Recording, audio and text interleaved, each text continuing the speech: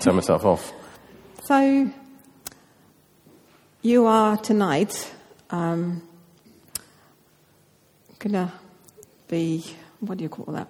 So, whenever I watch preachers on television and they use no notes at all, they just walk around and they just have it in their heads and they just bring these amazing, amazing messages.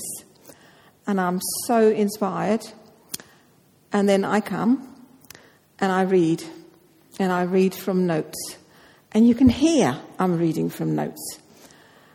And so tonight, I'm doing a bite-sized sermon without notes. So this could be really good, or this could be a total failure. So I'm expecting you to let me know what you think. And I'm sorry that you're part of my, experiment. But, it's just something I've got to learn. And you are my victims. So here we go. So tonight we're talking about Colossians. And I don't know about you, but when we did the Lent course, the book that we had for Lent, and it was just on verses from Ephesians. We did a course, and every day for 40 days we read verses from Ephesians, and then it went through what was in there. There was so much in there. It was a treasure cove. Ta-da! It should come up now. There you go. A treasure cove. One verse. Depth of what we could learn from it. So much that you could just sit down and go, I didn't know I could get that from there. That so much was just in one verse. And Paul wrote 4 letters when he was in prison in Rome. He wrote a letter to the Colossians, to the Ephesians, to Philippians and Philemon. And they are all full of practical advice. They are full of depth of understanding of how we can learn more about him, how we can grow in him, and how much that whole life-changing event comes from reading the Word of God, from spending time with him. So, Colossians today is like that. And, when you're preaching, you can listen to a sermon and then somebody else does a sermon on the same subject and you just use a different verse and it just comes over us. Something different comes out of it. And so when I was preparing for this sermon, I wasn't sort of looking at some of the normal things that you would look at. I was actually more looking at Paul as a person. And you've got to remember with Paul where he comes from. First time we hear about Paul is in Acts. It's in Acts when he stands as a young man carrying the coats while Stephen is being stoned. That's the first time we hear about Paul. You just got to think about the fact that this is, a Pharisee. He was, brought up to really in the Jewish faith, brought up knowing things. And so there he stands with the coats and Stephen is being stoned in front of him. That must make such a deep impression on you. Even in a culture where stoning was done, you see Stephen, and he wasn't, the normal person being stoned. He was stoned, and he was in total relationship with God as he was being stoned. He was like, I can see the heavens opening. Forgive them because I can see the heavens opening. I'm going there. And so we see a totally different person in faith from Paul, legalistically being, drowned in that, to a man who sees God. And as he's dying, that's where he's going. And Paul, in his young life, looks at that and probably thinks to himself, they're dangerous. They're jolly dangerous, because if they got like that, we've got to stop that. And so that's what you see with Paul, that as he grows in his faith, as a Jew, he wants to get rid of the Christians. And so we meet Paul again in Acts as he's, on the road to Damascus.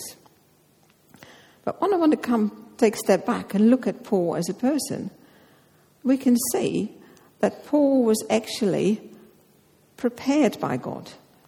He had natural gifts that God had put into him. He was a leader. He was zealous. He was sure of himself. He was determined. He wasn't afraid. All qualities that were in him before he met with Christ on the road to Damascus.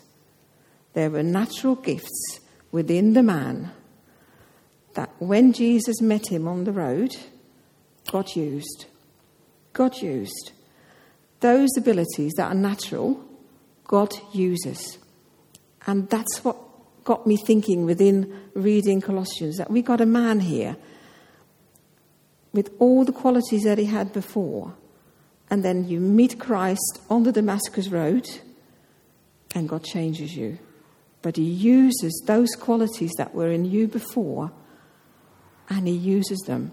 It's a bit like a light in a lighthouse. You've got the light, it's just a light. And then you put a magnifying glass in front of it, and that light is massive. It shines everywhere. And that's what, our encounter with Christ can do. It can be that magnifying glass that uses those gifts that you have and makes them into something that God can use and that God wants to use. And so, that's what Jesus does. He takes you and me, he equips us, then he enables us, and then he empowers us because he puts his Spirit in us. Don't forget the Holy Spirit. Don't for one moment forget that Spirit, that same Spirit that Jesus put into Paul on the road, on the Damascus road, lives in us.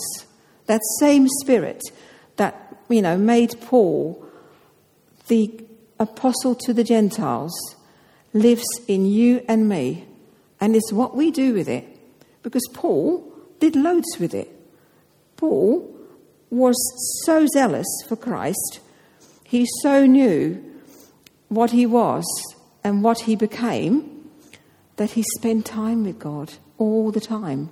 He was with him. He was in prayer. He knew his scripture inside out. He was teaching. All the things that, made him such an enormous man of God, they came through his own walk with Christ. It wasn't something that, here it is, off you go. No, those same qualities that were there before, through the Spirit, that same quality of zealousness that was there before, God used and just made him go up. He saw what God wanted him to do and he went for it. There was no stopping him. The thorn in his side was there, didn't stop him. Being flogged, going into prison, didn't stop him. Going through afflictions, all the things that were happening, didn't stop him. He just saw it as another stepping stone to what God had for him. And so I want to encourage you today to look at what gifts have you got? What talents have you got that God wants to use like a lighthouse and use? So I want you to just look at some of the verses that are in the New Testament that just talk about how we are. So the first one I want to look at is a slide in Ephesians. So that's Ephesians 4:11-13. So Christ himself gave the apostles, the prophets, the evangelists, the pastors and the teachers to equip his people for works of service so that the body of Christ may be built up until we all reach unity in the faith and in the knowledge of the Son of God and become mature, attaining to the whole measure of the fullness of Christ. This is what you and I, through the Spirit, have got. We're not all pastors, evangelists, but we are all equipped. And why are we equipped? For the body of Christ. For the body of Christ. And sits in the middle of that the mission of Christ, which is to make disciples of all. This is not for us.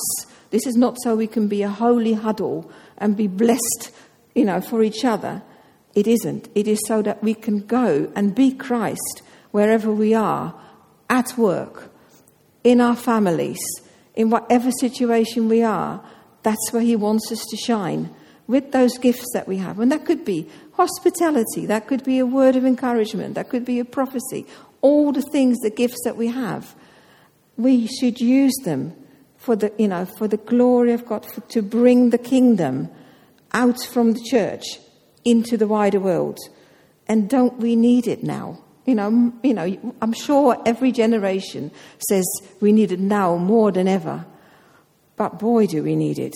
We look around us and this world is scary. But God tells us not to be afraid, that he is in control. And if that God that's in control in us, is in control of the world, then we should follow and be full of faith and step out and have that. And the next slide is in 1 Corinthians 12, 4 to 11. There are different kinds of gifts, but the same Spirit distributes them. There are different gifts of service, but the same Lord. There are different kinds of working, but in all of them and in everyone, it is the same God at work. Now to each one are the manifestations of the Spirit is given for the common good. To one there is given through the Spirit a message of wisdom, to another a message of knowledge by means of the same Spirit, to another faith by the same Spirit, to another gifts of healing by that one Spirit, to another miraculous powers, to another prophecy, to another the distinguishing between spirits, to another speaking in different kinds of tongues, and to still one another the interpretation of tongues. All these are works of the one and the same Spirit, and he distributes them to each one just as he determines. These are the gifts that we have in us. Are we using them? Are we actually using them? Do we see them working in our lives?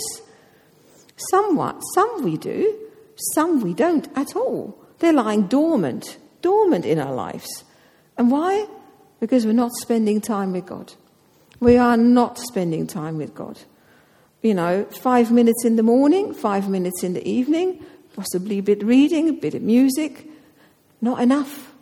If we want to be like Paul, if we want to be like the great preachers, the great evangelists, whatever, we got to spend time with him. If you want to drive a car, twice sitting in the car is not going to get you a driving license. It's not going to work. It's when you spend time with Christ, when your thoughts are in him, when you meditate upon his word. Steve and I at the moment, because even though I wear the badge, we're not actually finished. Still got another year to go.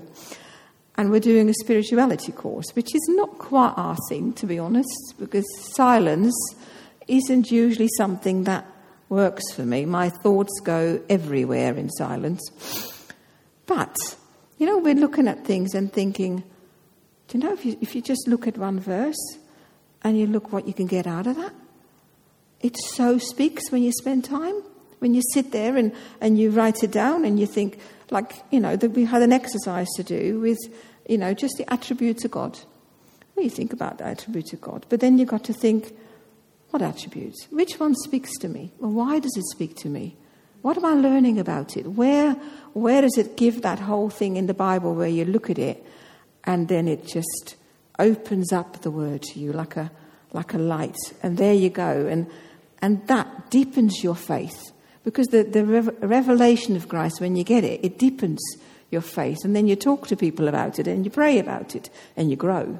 That's how you grow, by your fellowship, by your learning. And so it's an encouragement that if you want to be a light, if you want to be salt, you've got to spend time with God. There's no other answer for that. So are we willing to be transformed? Willing to change direction if God is telling us to do that? Like, the direction of St. John's. Is God talking to you? Are you called to stay here? Or are you called to go and be challenged to go somewhere completely different? Is God, there challenging you? Paul changed. He changed direction, and all the talents he had were poured in following Jesus and making Jesus known. First the Jews, then the apostle to the Gentiles. He literally spent his life getting to know Jesus better and using all that knowledge and energy to fulfill the mission that God had for him. He was willing to suffer. Indeed, he called it a gain to be able to suffer for the sake of the gospel. Are you? I know it's something that I really struggle with. But will I? Will you? If we're called, will we, and see it as a gain for our faith? Will we be strong enough? Let's just look at the verses in Colossians again that Martin read.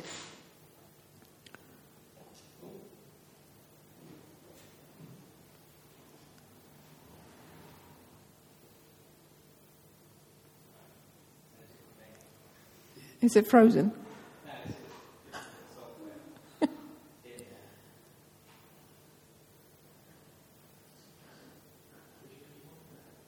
Yes, fine. I rejoice in what I'm suffering for you, and I fill up in my flesh what is still lacking in regards to Christ's afflictions for the sake of his body, which is the church. I have become its servant by the commission God gave me to present to you the word of God in its fullness, the mystery that is kept hidden for ages and generations, but is now disclosed to the Lord's people. To them God has chosen to make known among the Gentiles the glorious riches of this mystery, which is Christ in you, the hope of glory. That is the mystery. We don't have to go anywhere else. He's in you. When you've accepted Jesus as your Saviour, Christ lives in you, the hope of glory. He is the one we proclaim, admonishing and teaching everyone with all wisdom, so that we may present everyone fully mature in Christ.